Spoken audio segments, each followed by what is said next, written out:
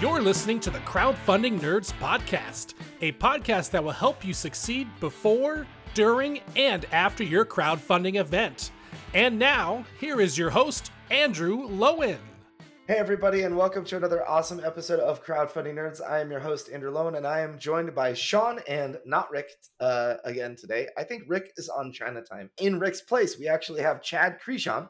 He is the advertising manager at BoardGameGeek, and he's a self-publisher of really awesome 3D wooden puzzles that are incredible. He runs a company called Puzzle Bomb, and we've helped him run a couple of Kickstarters. And Chad, welcome to the show. Yeah, so glad to be with you. Yeah, so on this episode, I really wanted to dive into BoardGameGeek as an advertising medium, display ads, which you have a lot of hands-on.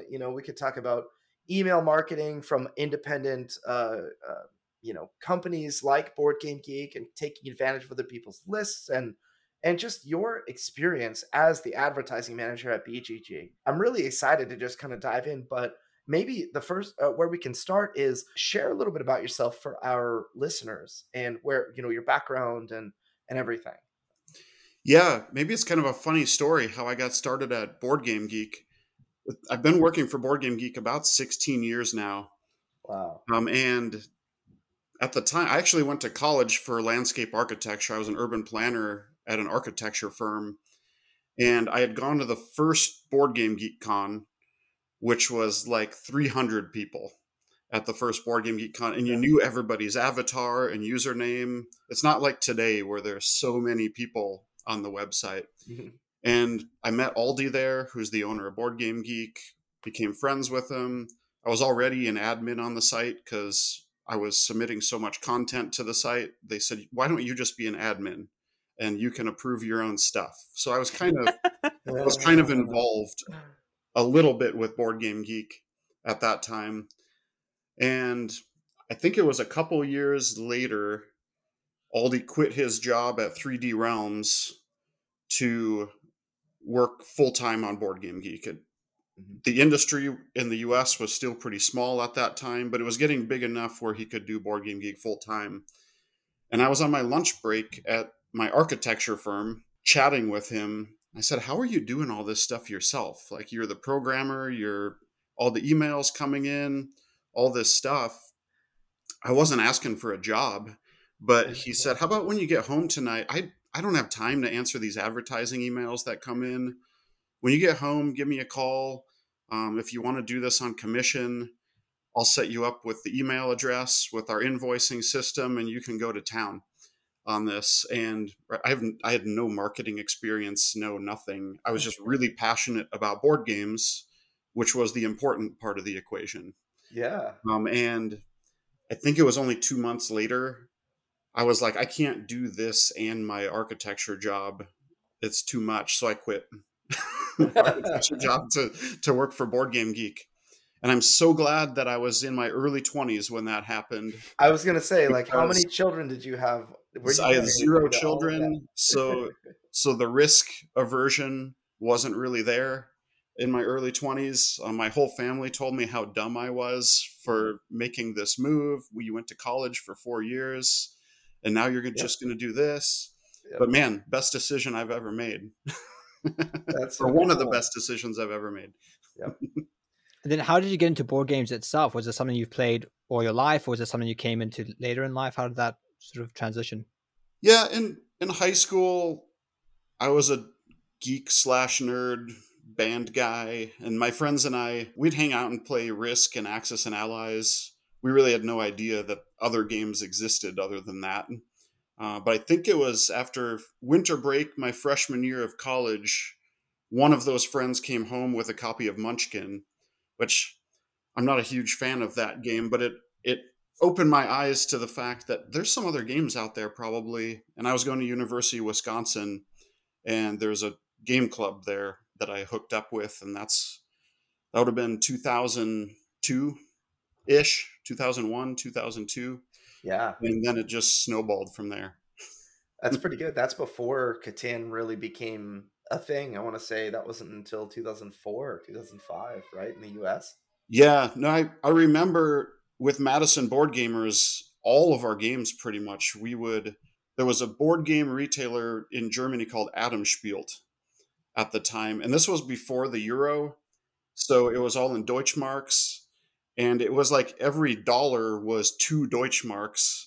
So it felt like you were getting these games for super cheap, but they arrived completely in German, and you personally had to do the translations of the rules a lot of the times if you wanted to play them. So very, very, very different environment than we Wow, have now. that's That's epic. wild. And so this transition to Board Game Geek from being a landscape architect, that happened around, from what the timeline sounds like, around 2007. Is that right? Yes, yep, exactly. Yep. So Math. yeah. When you took over the advertising responsibilities for BGG, what existed at that time? Was it the kind of the a version of the display ads system that you have today? What did you like? What were your offerings to publishers, and how has that kind of evolved over the years? Goodness, that was so long ago. I'm trying to think back on what we had at that time. If I'm remembering right, so we use Google Ad Manager as our ad display system these days for the display ads. I'm pretty certain it was a completely different system back then, if I remember right. And the only thing we had was display banner advertising at that point in time. Hmm. So it was very, very simple, straightforward. And fortunately for me at the time, right, and it's still kind of that way. For tabletop games, Board Game Geek is really still one of the go-to places. Hmm. Most publishers say it's a no-brainer to advertise on Board Game Geek. Yep. So despite my lack of advertising knowledge, and I'm still like this today, I don't like being a salesperson. I'm not big on trying to sell people on something. I have a servant's heart to just serve people, to help them in what they're doing. And it turned out that's what was valuable. People already knew they wanted to advertise on Board Game Geek. They just needed a trustworthy person to give them honest, straightforward advice without trying to sell them on Hmm. packages they don't really need. So that was really, really wonderful for me, or else I probably would have hated the Hmm. job if it would have been about sales. Yeah. Um, and it was a very simple product at the time with not a lot of options, not many bells and whistles. So yeah, over the years, obviously email marketing has become a thing that it wasn't in 2007. Um, for especially since we're talking about crowdfunding, we have a weekly email that goes out called Crowdfunding Weekly. Anybody that's advertising with us gets a text link in that weekly email. Board game fans that are into crowdfunding really love that email because generally that email separates the wheat from the chaff a little bit, so to speak. Like if they're a reputable company with a marketing budget, which I don't think you should go into a Kickstarter campaign without a marketing budget. That's kind of one sign that you weren't really prepared to launch a Kickstarter project. I'll preach it. but yeah, that email kind of takes usually the more successful campaigns or the ones that are prepared to be successful at least and consolidates them into an email. So that email marketing has become pretty prominent. We weren't running contests back then, from what I can remember. Contests are a really great option on Board Game Geek as well because most of it isn't really so much the contest itself, Yeah. but it's the fact that you get this flood of people going to the Board Game Geek listing, which affects our hotness charts. I Hmm. can't get into the secret sauce on how our hotness works, or everyone's going to try to game it. But let's just say page views They matter. is an important part of it. So a Mhm. lot of publishers like doing that because it gets them up onto that hotness list, which then gets them a lot more organic traffic Mhm. than they would have gotten otherwise. Yeah, let's take a pit stop there because you've gone over a number of different things. So we talked about a little bit of the evolution and then how you kind of expanded services over time. We talked about email marketing. We talked about display ads. You mentioned contests, Hmm. and I want to take a pit stop at contests Yeah. because I had a really interesting experience. I've advertised myself on Board Game Geek, through with Deliverance, and I've recommended others to do the same. And one thing that I find was well worth the money was the contest. And I want to say, what are they, like $1,600 or something like Or that? $2,000, yeah. $2,000. And I remember thinking about, like, do I want to run a contest?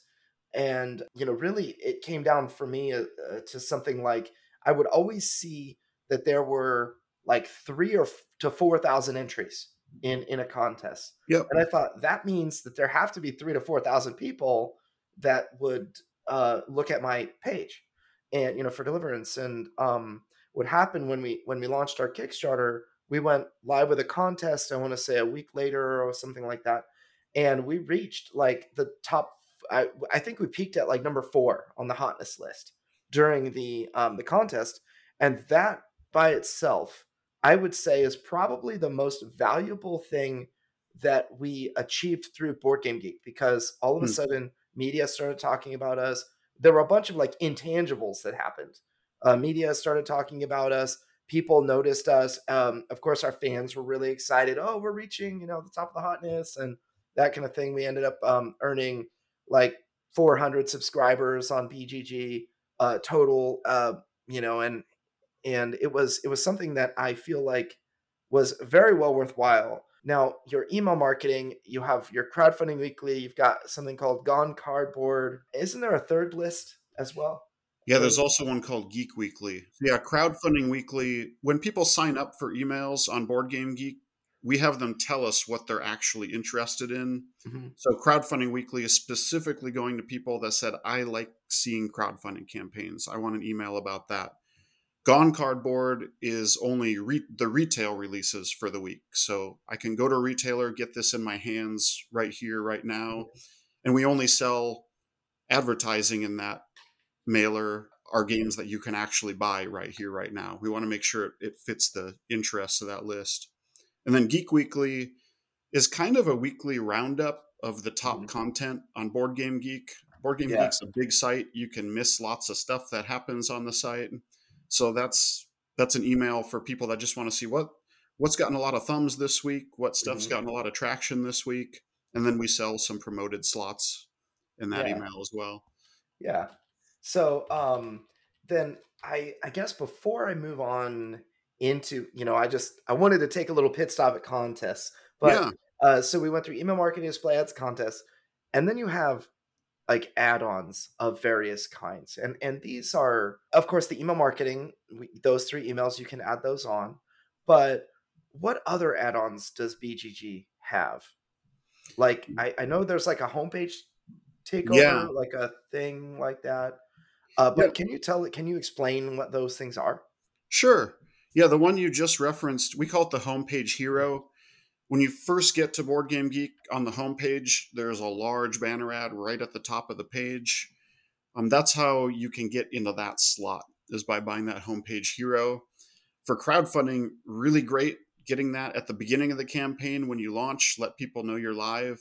And then also at the end of the campaign, you can get people off the fence with Mhm, those high visibility spots like that. Then the main one, other one that's going to be pertinent for a crowdfunding audience is we have a module on the homepage called Crowdfunding Countdown.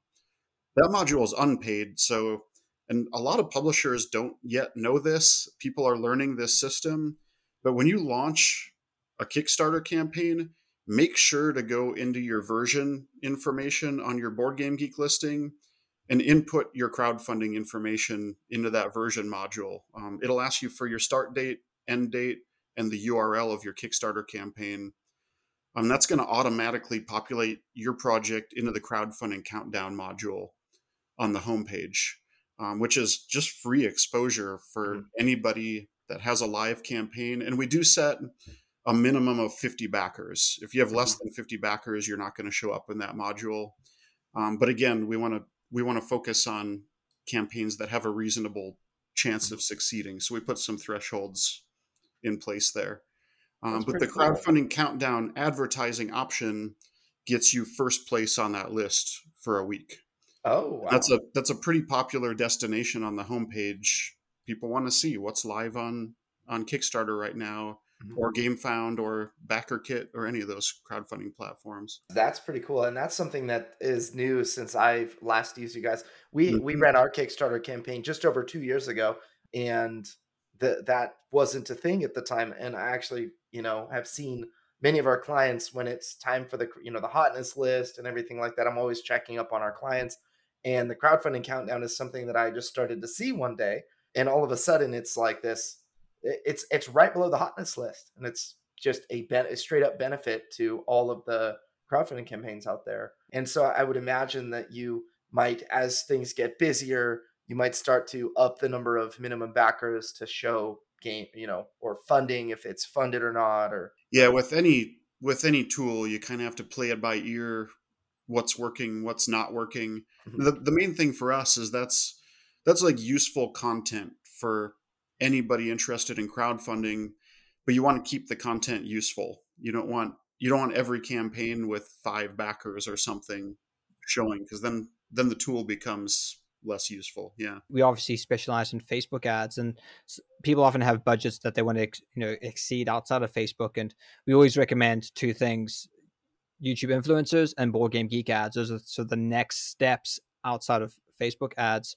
And Hmm. since you've been running display ads for 16 years now, is there any commonalities between all these display ads that you've noticed that perform particularly well on Board Game Geek? Is there any certain language or call to actions, or maybe without call to actions, logos, without logos? Maybe can you give people some tips on how to craft some really engaging ads that get a high click through rate on Board Game Geek?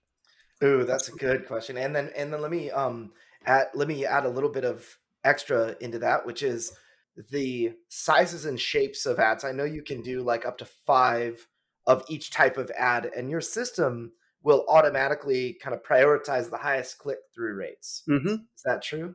Yeah, So, absolutely. okay, cool. Yeah. So, yes, please answer Sean's question and answer it in as much detail as you want, because the more the better as far as Yeah. things are here. Absolutely. I think what you just mentioned is a really important thing, that optimization.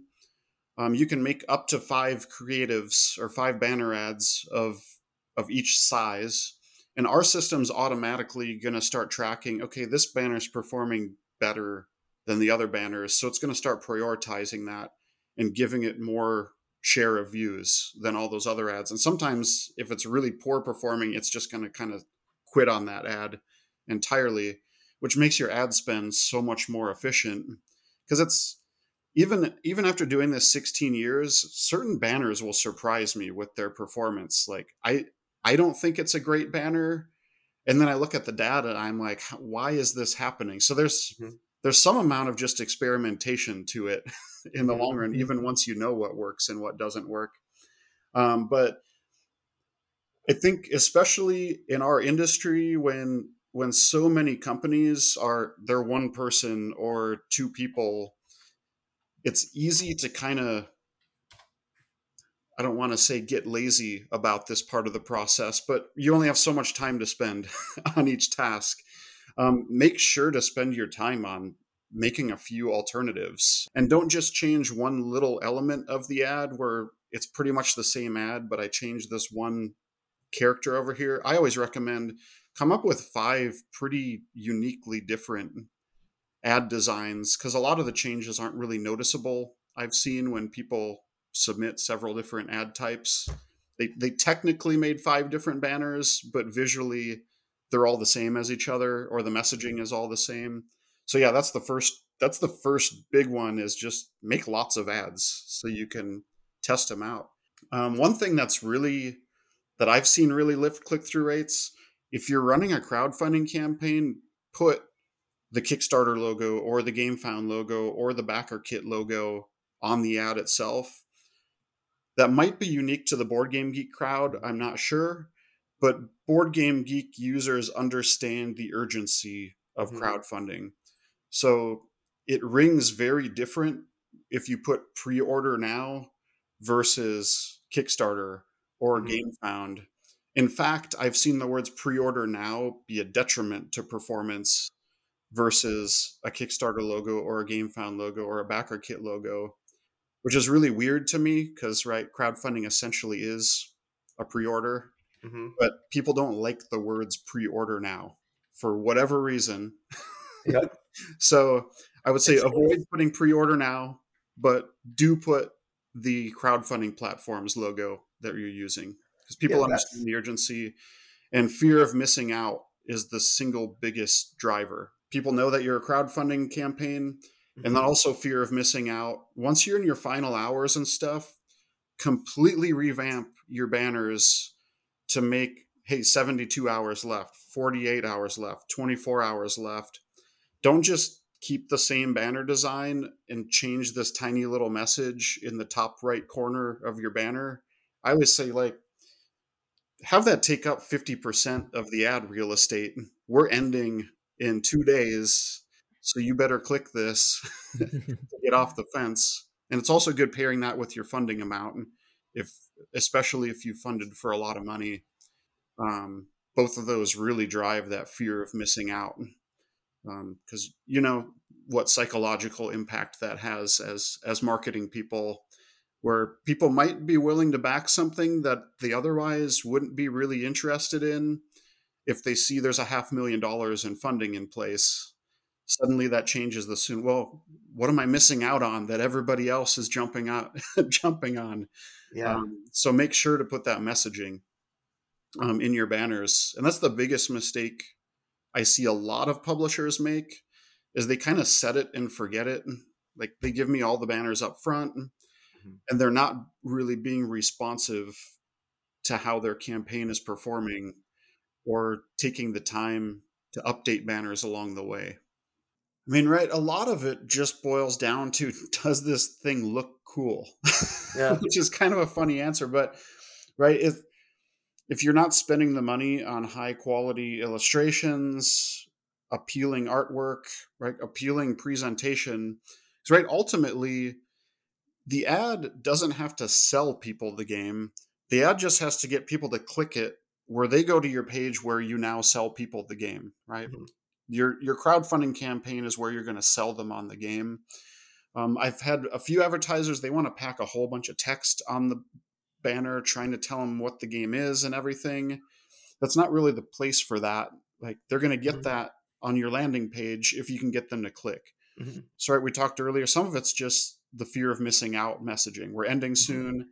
But a lot of it is this a theme that's currently hot, right? Right now, if you're making a nature themed game, good Mhm. news for you. People are into nature themed games right now. And a lot of that really starts well before you get to marketing, when you're making your initial decisions about your game. Like, what kind of art am I going to use for this game? Like, are you making a marketable product that visually catches people's attention, that they're going to, right? How many games are getting released right now? That thousands Mhm. and thousands. Like, Yeah. what about what I'm making is going to get them to notice it over all this other stuff that's happening? Mhm. And a lot of those decisions you're making well before you get to the marketing phase. And unfortunately, some publishers find out the hard way Mhm. that they made some wrong decisions about how they presented the game, that it turns out to not be a marketable product. Mhm. Mhm. So a lot of it just boils down to the graphics, the illustrations. Is there a component in your game that's really unique to your game that maybe people haven't seen in other games? I can think of, is it Planet Unknown that did like the Mhm. Lazy Susan Yep. turntable with the tile, like stuff like that? Like, they put that in their ads, and that's an attractive thing when people see. And they didn't just do the basic thing. They didn't need to put a Lazy Susan in that game to make it a playable game. Yep. But, like, they thought about these things that are above and beyond what I normally see in a board game. And when people see stuff like that in a banner, Mhm. they want to see what that's about. What is that thing? Yeah. So the way that I kind of understand, the way that I might interpret what it is that you're saying is the hook. It's Yeah. all about the hook of the game, and this is something that I try to help our clients understand, and and translate it to us, so that, or give to us, so that we can put it in a landing page, or other places, and talk about it, because the hook of a game oftentimes is maybe related to the theme, how you do what it is that you do, but or maybe a visual thing. and maybe a Mhm. combination of all of them. But like for Deliverance, it's very much like, you've got these really cool angel mini sculpts, which are very uncommon in games, and the general theme and the color scheme are things that it's very visually striking on the table. And so those are things that I would want to highlight for my game. Mhm. Um, and Everdell, for example, would absolutely want to highlight that Evertree that stands tall, or Planet Unknown. If it's a component, highlight the component. What are other like kind of bits of advice that you have? What about like the Board Game Geek? So like Deliverance right now oscillates between 8.7 and 8.8 on BGG. It's like Mhm. climbing, a little bit by bit. And is that like, it's like a hexagon with like a green hexagon with the BGG Yeah. score in it. Is that impactful if you add Yep. that to? Yep, there's a few publishers that use that to really good effect. Obviously, that's very situational, right? Like you can't lie about what your board game geek rating is. But similarly, right, we have influencers in our industry that are very recognizable, right? Tom Vassell, Rado, a lot of those people that are just well known. I've also seen publishers use them to pretty good effect. And I don't know if they ask their permission. Can I use your face in an ad? Mhm. I personally would if I was making that kind of ad. I just think that's the polite way to go Yeah. about it. Yeah. But they had Rado's face on the ad along with a quote that Rado made from his preview of the game. Mhm. Those performed stellar because, right, people trust Mhm. certain people in the industry and trust their opinion, right? And as it goes with advertising, if everybody started doing that same thing, I Mhm. assume we'd see performance go back down again. So it worked because that publisher did it, and I don't think anybody else is doing it. And it'll probably work for you as well to a certain point until everybody starts doing it. Yeah, yeah. So I have a couple of ad styles that I use for Facebook and for Board Game Geek. My first one that you just well kind of in random order is the reviewer face plus quote. So that Hmm. as a an ad type. Then you have the component feature, which would be featuring like in Deliverance the Angel Minis, and Yeah. saying like, look at this cool component, or Planet Unknown that Lazy Susan, which is totally an excellent example. Then a third one would be the hook, maybe like a thematic, maybe a little bit of text to explain the theme. A fourth one is specific to crowdfunding, which is the amount raised, KS badge or Game Found badge, plus the fear of missing out, kind of Hmm. to let people know 500,000 raised, ending or ends in 72 hours. And then maybe the last one, as you said, that like just I'm pulling kind of from my short-term memory and what you had said, is the art. So if something Hmm. features art without necessarily showing gameplay components, that will work if the art is highly or is really beautiful. One of the games that we marketed was Rurik Stone and Blade. It was the Rurik Dawn of Kiev expansion, and Rurik has this really cool landscape oriented art piece on the box cover, and I think that it does very well, for that type of just kind of pulling people in with a really cool looking art piece. Hmm. So there, those are my five, just based on our conversation. No, that's a great distillation of what I spent way longer talking about. Oh, that's great.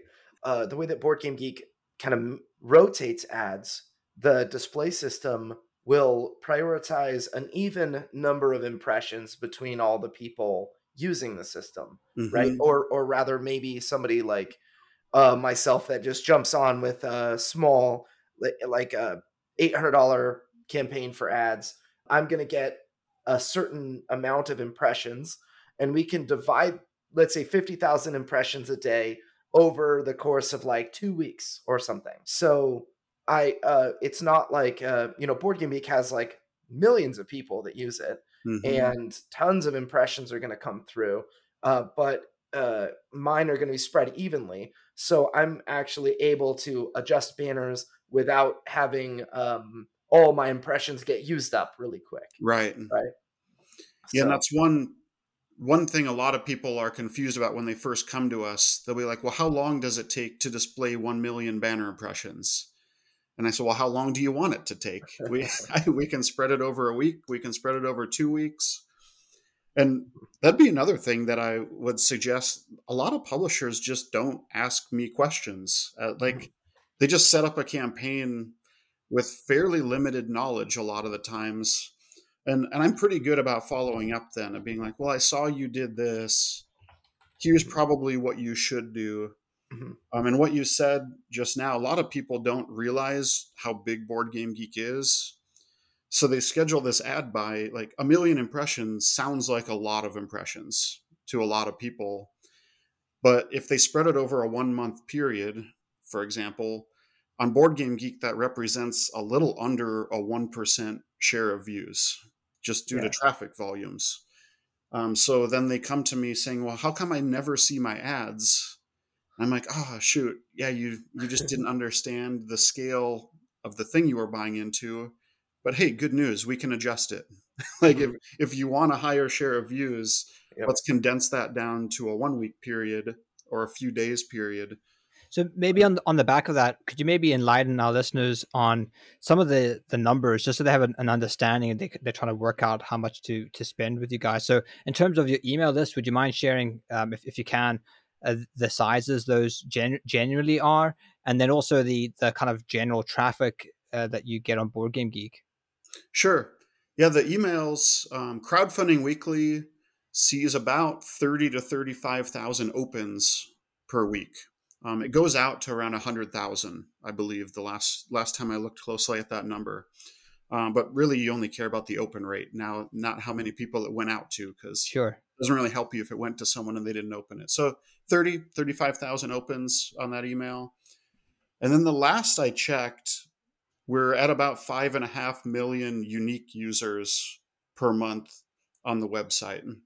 And cumulatively, that traffic generates around 120 million ad displays in a monthly period. So that's where I was saying, right? A million impressions over a monthly period out of 120 million ads that are being Yeah. served. Another misconception a lot of publishers have, they'll come to me saying, well, this I see this publisher's ads all the time. They're out competing me for ad space. I'm like, well, no, we're displaying 120 million banners every month, regardless of what this guy is spending or what this guy is spending. The difference you're seeing is this guy's spending a lot more money than you are. Mhm. They're not shoving you out of ad space. We don't oversell our inventory and have publishers outcompete each other for the space. Might be just people are used to Facebook ads or whatever where you're bidding on the space. You're just guaranteed what you paid for. So I think that's a really important distinction that a lot of publishers, they kind of get upset that Mhm. they think they think we're selling them short when it's more they just don't understand the numbers And behind then, it. Chad, Yeah. are people able to schedule their ads time wise? Where let's say they're only fulfilling to the US, so they only want their ads to display at the US at times where people are more likely to be in front of their computers, like not at midnight or something like that, or like 3 o'clock in the morning. Is that something that you can do? You can, but we can also just target geographically. So I can say we're only going to show these ads to people in the US, IP addresses originating in the US. So I would recommend doing it that way rather than time, because there are people in the US that are awake at really weird hours Sure, a Board Game and you Geek. don't want Yeah, to miss. But the system's also going to pace that accordingly, right? That it's going to show more of the banners during the daytime in the US if you're targeting a US audience than at nighttime, just because there's more people from the US on the site during the got daytime. it. So in a way that kind of happens automatically if you set a geographic target. And Well, then that's really awesome. I didn't realize that you could target geographically. And in the case of Kickstarter, that's incredibly valuable. If you look at the data, it's so heavily US US based. Canada Yeah. based in terms of who's converting, that a lot of times it just makes sense setting those Mhm. targets. So, Chad, you mentioned that a lot of publishers don't ask you questions when they really should. Could you maybe outline some of those questions that people should be asking you that they don't? I know we've covered some of them, but maybe having a list that people can think about, so that when they go to you for ad inventory, they already have an answer, or they already have a knowledge of what should be done? A lot of it revolves around timing. Most publishers just come, they say, I want 2 million banner impressions, and I start on October 17th and I end on November 7th. So they just blanket a flat delivery rate of 1.5 million impressions between those two dates, which right makes logical sense. That's when I'm live. That's where I should spread my banners. I usually recommend getting a little more detailed than that. So in our system, once you get into it, you can add all these advertising modules we've been talking about. You can add site-wide banner ads in Homepage Hero and a crowdfunding weekly feature, and all of these things. What a lot of publishers don't realize is that you can add more than one of each of those modules to the campaign. So you can get a little more granular, saying, hey, for my first 48 hours, I want these banners running at this amount. And then for the midsection of my campaign, I want these banners running at this amount. So I often will recommend to publishers, go heavy for those first 48 hours. A lot of those first 48 hours, if you're depending on advertising to make your first 48 hours work, you're probably behind the game a little bit, right? You need that pre-built audience coming into those 48 hours. But it's also good to hit it heavier with ads too, as people see those numbers rising quickly in those early hours. They might be convinced to get on board. And then those last 48 hours, hit it hard again with the timing, because that's the fear of missing out. You can use a lot of messaging in Yep. those last 48 hours that you can't use at other points of the campaign. And then the same goes for all the other options. Like, what's the best timing to run an email hit? What's the best Mhm. timing for me to be in the crowdfunding countdown? Mhm. And the answer is varied depending on what option you're looking at. Yeah. It's pretty simple, straightforward advice a lot of the times, that people go with their gut feeling on it. And a lot of times their gut feeling's right. Like, we've all got a lot of information from a lot of different sources on advertising. So it's not that they're coming in completely uninformed. Just ask questions. I'm always willing to help. Yeah. So I have a million questions. I hope that our users have some of these, but um, I so I want to ask about. So we talked about crowdfunding, but let's say we have people that went through crowdfunding, maybe are in the pre-order with like a pledge manager phase, or like myself, which I just released to North America and Asia, Australia, and now we're coming to Europe. I'm ready to sell like on an ongoing basis now. Hmm. And so the question is, can people spend on an ongoing basis a certain amount of money every month? And is that going to be valuable to consider that as like a marketing tactic instead of just like we'll say a one and done, like a seasonal, like, hey, my Kickstarter is going to go live or my Kickstarter is live. That's when I'm going to use Board Game Geek. Would you advise spending on an ongoing basis? Do you have clients that do that? Yeah. So this is one where my answer is going to be a little more of a gut feeling than statistical data, just because it's been a trend in board game advertising that I've seen.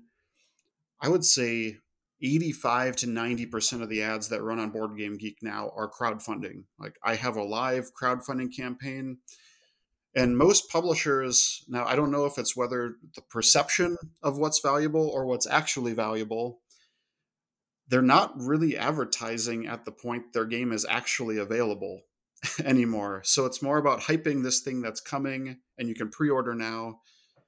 It changes a little bit this time of year. We have some publishers at Essenspiel, publishers like Asmodee, things like that. Their big releases are this time of year.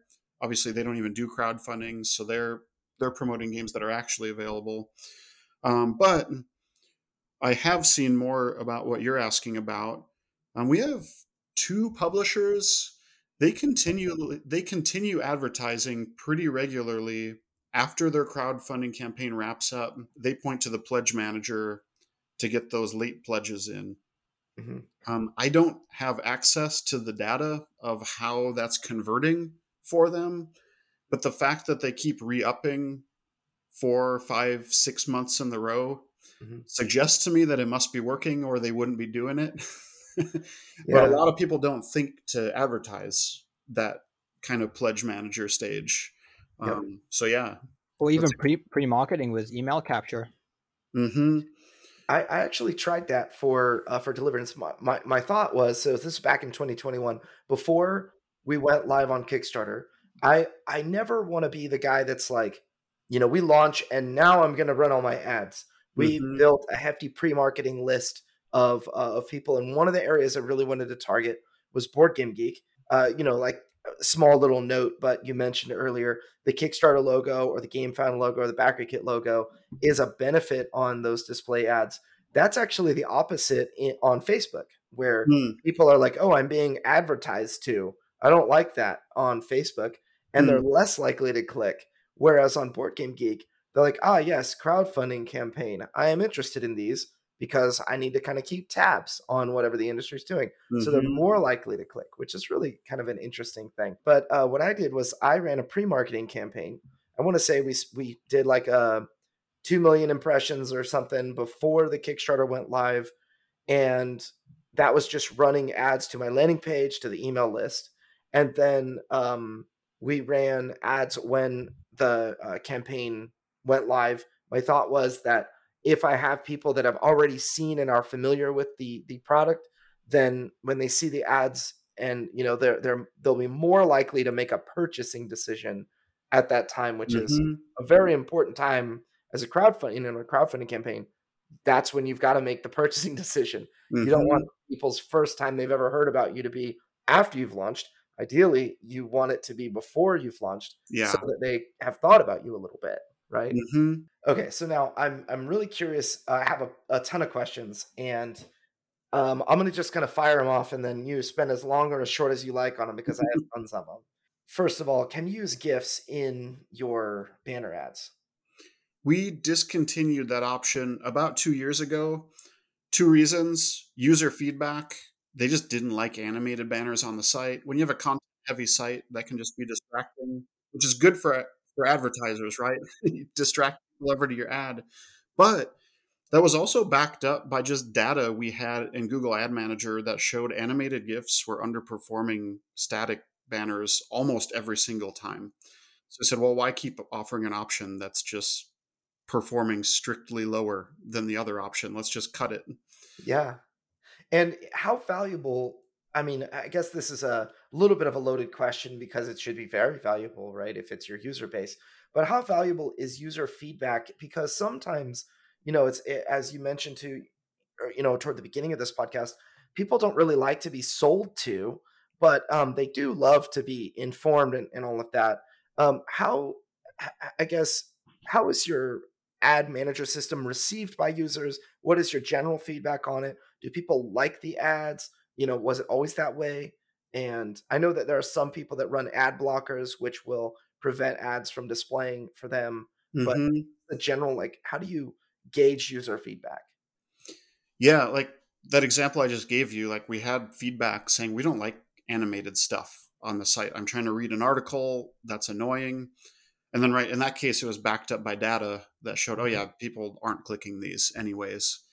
But yeah, I think you'll notice as you browse Board Game Geek, we don't make it an ad heavy website. We're not trying to cram advertising everywhere we can possibly cram an ad, because right, the website is the product, right? The content is the product. You want the users of the site to be happy. And we actually predate like Google ad block and stuff. Ever since I can remember, we've had user settings for patrons where you can, it's pretty detailed. You can go into your user profile and say, I don't want to see those ads, but I do want to see those ads. Mhm. So if you don't like seeing any advertising, you can do that on a user account without Google ad blocking or anything like that. We just have that Mhm. under your profile settings. Yeah. People that only want to see crowdfunding ads, they can activate the crowdfunding countdown module and get rid of everything else on the site. So yeah, we want to make sure that user experience is as good as possible, while also allowing advertisers to get the word out Yep. about stuff that's coming. And I've also seen a lot of user feedback, people that use ad block of some sort, they'll say Board Game Geek's the only one I allow it for Uh-huh. because it's actually alerting me stuff to things Mhm. I'm interested in. Like I want to know that this crowdfunding campaign launched. I want to know that this game's available. Mhm. So they'll allow it from Board Game Geek, whereas they don't allow it from other sites. I find as a user of BoardGameGeek myself, I have actually seen an ad that was interesting as I clicked something else, and I'm like, "Oh no, I hit the No. back button. I want to see the ad." I refreshed the page a couple of times because I wanted to see that ad. It's funny, but you're absolutely spot on. So now I'm really curious about the demographics of BoardGameGeek, and I remember seeing a breakdown of the BoardGameGeek demographics. Please help me recall, but I remember a demographic survey that was conducted. Is that is that conducted on a yearly basis, or was that conducted just like once? But I seem to remember it asked all sorts of things. It asked about people's backgrounds, about their religions, and all sorts of deep things. And Hmm. does that exist on Board Game Geek? It's like data we can find. Oh, I know we used to do them. I might be the wrong person to ask this question. I don't know how often we do that, if we're still doing it. I know you can, if you Google search for those threads, you'll probably find them. And right, it's just a survey with our survey system, so you can see all the results of it if you find a thread. But yeah, I'm not talking with any kind of authority on this subject. Yeah. It's really curious because I remember looking at, and this was something that I looked at back in 2019 or something like that. I just remember seeing because Deliverance is a Christian game, Right. and I decided I wanted to make it for the that group. And I Hmm. noticed that Board Game Geek, it was like 50% of the user base labeled themselves Christian. It's like, Hmm. this is a great idea for when I eventually have a product that I can market. Hmm. Um, and you've got various micro badges where people can kind of wear on their sleeves their favorite hobbies, and I think that that's a really cool thing. But a lot of them that I don't know, it's like you buy a red car, you notice all the other red cars Yeah. on the road. You buy a Mustang, you notice all the Mustangs on the road Yep. all of a sudden. And I noticed there are a lot of like the wooden cross micro badges, the little ichthus fish micro badges, and Yep. stuff like that. I've got Um, that on my profile. yeah. So, can I'm curious, can you target people based on micro badges? We don't have that ability, unfortunately. Is Some that of is that's that a just, choice well, or just like so limitation via tech? I don't know if this is still current, Mhm. but at one point, I'd have to look into this again. But at one point, Google Ad Manager considered it a rules violation if you were targeting based on user information that you've collected on your website, Mhm. which seems very hypocritical of Google because that's Yes. like what they're doing. They sell that to But the government. I know as of a few years ago, like we couldn't even do that without them Mhm. deactivating our Google Ad Manager account. Mhm. Okay. And I'm the wrong guy to ask about technical limitations. I'm Yeah. kind of like I can get in my car and drive my car without knowing how it works. I use the software that we use, Yep. but there's got other people on our team responsible for understanding the technical Yeah. know-how. Yeah, it's curious because I thought it would be so awesome for advertisers if you could advertise, for example, Deliverance is very much and I think a lot of games are like this with where maybe they're inspired in some way by Final Fantasy Tactics, or they're Hmm. inspired in some way by other games that exist out there. Cthulhu as a theme is very big in the board game space, and Hmm. to be able to target that way, there's really, I mean, Facebook, you can do that. They have a giant black box, Right. which they'll tell you that people exist that have that interest, but they won't let you see who they are or Hmm. communicate directly with them.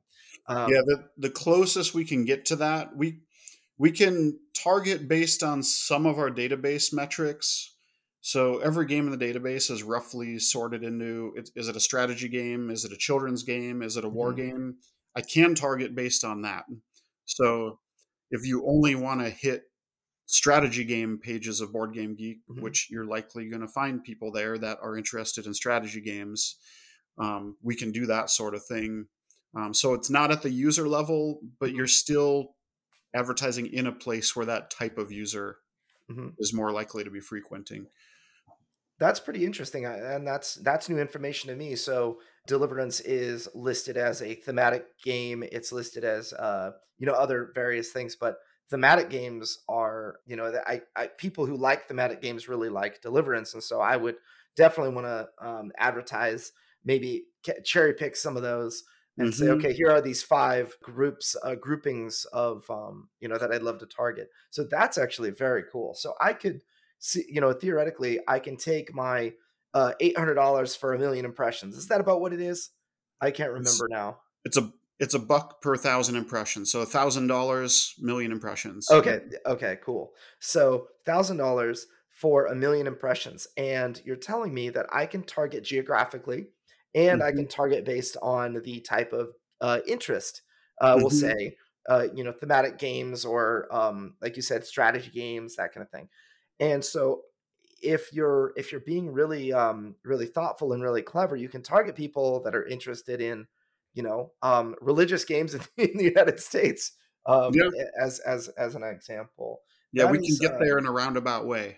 yeah, that is really curious. So, I'm glad that you shared that. And, it's fun to learn more about, like, what the actual capabilities are. Hmm. Now, I'm curious now, to about the BGG TV content and also things like reviewers. I believe the Brothers Murph, and there's the Board Game Geek podcast and that kind of thing. How does that factor in? Does that factor into the advertising monetization of Board Game Geek at all, or is it just content that you're preparing for people? It really doesn't. Like, for example, a lot of publishers ask me, "How can I get on game night? I want to be on game Mhm. night."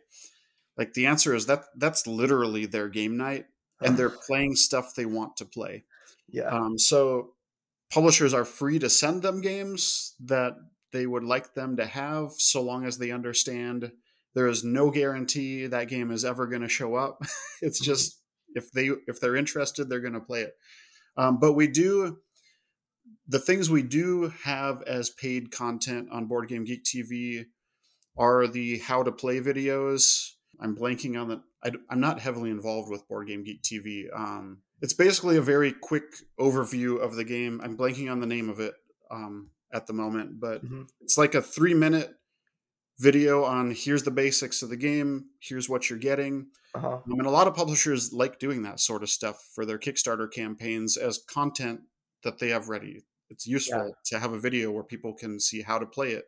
It's useful. I mean, we all make, right, the trailer videos for our Kickstarter header. Yep. Really, that type of video we make is kind of that, except just not specifically geared to crowdfunding. So now Yeah. I wanted to mention and kind of just get a little bit into the email marketing, because I think it'll be super valuable for everybody listening. The Crowdfunding Weekly, Gone Cardboard, and Gone Geek Weekly, those three. Hmm. Um, I believe so. Crowdfunding Weekly is exclusively for games that are going to Kickstarter, that are in the middle of fulfillment, and or That are live. something like that. Yeah. Okay, live on Kickstarter Game Found or Hmm. BackerKit. um, then the that would come with like a square ad, from what I remember, right? It's like kind of square. Yeah, the very top of the emails is where the feature projects live, and yeah, Mhm, there's a 300 by 300 square ad with a mhm, short whatever text you want to describe your game with. mhm. Again, explaining what your hook is. Yeah, and now this is something that is limited in quantity, so there are only three of them, right? 3 per week. You're Yep. not going to put four, right? So No, it just reduces performance of everybody involved if we do too yeah. much. So so what I'm thinking is, like, when do people need to contact you if they want something, like, let's say um I'm going to Kickstarter in March, or let's keep it safe and say I'm going to Kickstarter next year at this time. What time should I contact you to make sure that I have slots available, and all of that. I mean, do I need to pay up front in order to reserve them? So what time should I contact you to make sure that I get the spots that I need?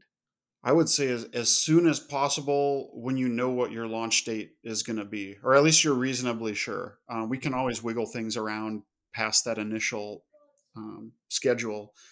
But yeah, I mean, currently, I believe my earliest crowdfunding weekly feature is in like mid December right mhm, now, if you were to try to book right now. okay. Now, sometimes you might get lucky and something's available shorter term. Mhm, Right. The longer you wait, the less likely you are to get what you wanted to get. yep. So I'd always just recommend as soon as possible. We do allow you to book with placeholder images. So if you don't quite have your banners made, anything like that, you can just plug banners from your Mhm, last campaign in just for the purpose of getting dates reserved. okay. So long as you get that stuff finalized at least 48 hours before launch, we're good to go. And then there's no prepayment necessary. We invoice very shortly after the ads launch, Mhm, and we do 30-day payment from there. And okay.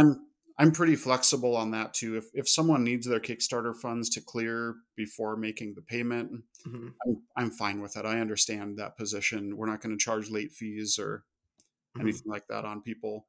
Yeah. Okay. So that's super helpful. As far as people who have a product out and want to jump in the Gone Cardboard, is that like how far out is something like that booked? Gone Cardboard is usually much shorter time window. And that's what we talked about earlier. Very few publishers are advertising their actual releases versus Mhm, crowdfunding. So it's just a less in demand mhm. option. I don't know if it should be or not, but that's the that's Yeah. the current state. Yeah, it's Mhm. curious, I think that there are a lot of crowdfunders that print enough units to satisfy demand, Mhm. and, the people that are thinking, like, "I want to create a business here and sell it," you need to sell additional stock afterward. If you've sold all your stuff before it's even manufactured, then you had a pre-order and you're gonna fulfill demand and all Yeah. that, but, I think for some of it too is advertising a game that's actually available is a little more of a black box than advertising a crowdfunding. Like crowdfunding, you can see I spent this much and here's my Mhm, return. An available game, like I don't know who bought it at their brick and mortar mhm, retailer. I don't know who bought on Amazon. I right. don't really know what happened Yep. with that money as much as crowdfunding. Yeah. So, well, I mean, I'd love to know about how the black box works, and ranking and whatnot, so I can game the system. But you already told me we're not going to talk about that, so I won't even ask. But what about some general advice? What parting advice would you have for people that are considering, well, really anything, just in your area of expertise? What would you find would be most helpful? Because our listeners are publisher hopefuls, people that are looking to self-publish their first project, all the way to people that are experienced seasoned crowdfunders and board game developer tabletop game developers and established companies. So what advice would you have for all the people listening? Sure. I'll phrase it this way. I think the biggest mistake see people making, especially in the board game industry, is it seems like a lot of companies see marketing as an expense rather than an investment. Hmm. So what I see a lot of people do, they say, I want to run a $1,600 campaign. That's my budget. And then they set it and just forget it. And they're not really analyzing their results. They're not. And I always say it's good having an initial plan. Like, here's my initial budget. But man, if you're making a dollar for every 50 cents you're spending, don't quit. Like, you're just Yeah, leaving money on the table. And that's not me trying to sell ads. That's me saying you can make more money than what yeah, you're making. If something's working, keep putting more money into it until it's not working anymore. mhm, Don't just kind of make your plan at the outset and stop there. So right. and that might be more unique to the board game industry because we have a lot more mom and pop, like, Mhm, and that's me running my puzzle bomb company too. Like, yeah, I'm doing it myself. Sometimes it might just be I don't have time for that, so I'm gonna. mhm, But yeah, that's the biggest mistake I see people making. And that's why I say I'm very generous in saying if you need your crowdfunding funds to clear before making your Mhm, payment, by all means. I don't want to limit your mhm. success Yep. if what you're spending with us is successful. Yeah, it's interesting because I sometimes will have a client say, "All right, look, I've got a marketing budget of, I don't know, let's say $5,000 total, and Mhm. I could just spend $5,000 on Facebook ads or whatever it is, manage Mhm. it all myself. Why should I hire you and give you, $2,000 of that Mhm. money?" And it's always because I'm looking at it every day and I will make sure that money goes a lot further, that your 3,000 with me goes a lot further than 5,000 on your own because like you said, it's extremely hard to manage every aspect of your business, especially when you have crowdfunding going on. You Mhm. have no time. You're going to already be a puddle of water on the floor by the end of your campaign. So it's just one less thing that you have to now think about and that you can rely on someone else to actively manage. And so I think that the Mhm. active management of Board Game Geek ads is for me something probably one of my personal biggest takeaways is that I should be actively managing. And last is just more of like a note, but when I how do I know when what the BGG ads are working? I ask you for a report, right? And then you Mhm. send it to me. Can I ask for like a regular report, like every day or every week or whatever? Is it automated for you, or what would you Yeah, prefer on that front? that's one limitation we currently have is it's a manual process for me to export a report of performance, which I'm happy to do it on a daily basis if someone wants to do it daily. It's a lot of work on my end, but I'll do it. And I understand like that data is really valuable, knowing what your click, especially the click through rates on your banners to see what's Mhm, working, what's not working. Um, and most publishers they're solely relying on the Kickstarter dashboard. I've learned that Kickstarter dashboard's only telling part of the story because yeah. they're not putting cookies in the browser. They're not telling you what the true referrals are. Mhm, They're just telling you where that came from on this particular visit. We've had a few publishers that run more heavy Google mhm, analytics. mhm, They've reported back to me that actual results from the Board Game Geek ads on the low end, it was 2x what the mhm, Kickstarter dashboard reported. On the high end, it was like 5x what mhm. the Kickstarter dashboard reported. So that Kickstarter dashboard can Yep. actually be kind of discouraging Yeah. sometimes versus actual results. Yeah, we battle against that all the time, where all the pre-marketing just seems like it's going so well. We're getting emails for like 65 cents an email. And then all of a Hmm. sudden we launch on Kickstarter and the funding keeps going up, but Kickstarter's like not telling everybody or not telling the creator exactly where it's coming from. And I've rather than invest all my effort to refine that and make sure that we don't charge based on a commission from what we earn the client or anything. And so, Hmm. but it's always been a thorn in my side. It's Yeah, like, it's but tough, and I'm not here to throw Kickstarter under the bus or anything on that. It yeah, is just a shortcoming of yeah. that system. Well, thanks so much, Chad. It's been a pleasure. And we didn't really talk much about your puzzle business, Puzzle Bomb, but I'd love people to know about it. Would you tell people just a little bit about it and where they can find you? Sure. Yeah, I design very unique wooden jigsaw puzzles. Um, Check us out at puzzlebomb.com. That's the easiest way. You can look at them yourself rather than me describe them. Yeah, they're really cool. They're like 3 layers, 4 layers thick, and it's pretty Yep. cool. Yeah, those particular puzzles are currently passing through the Panama Canal, so we don't have them in stock yet, but Okay. soon. That's awesome. Well, thank you so much for our part, it's been awesome having you, and thank you for your knowledge. And I guess we're gonna have, even though Rick's not on the podcast with us right now, we're gonna have the robot version of him send us out. All right. Glad to be with you. Well, that's all the time we have for this week's episode of Crowdfunding Nerds. For more resources, articles, and to listen to past podcasts, please visit us at crowdfundingnerds.com. Thank you all again for listening to this week's episode, and we'll see you next week. Stay nerdy.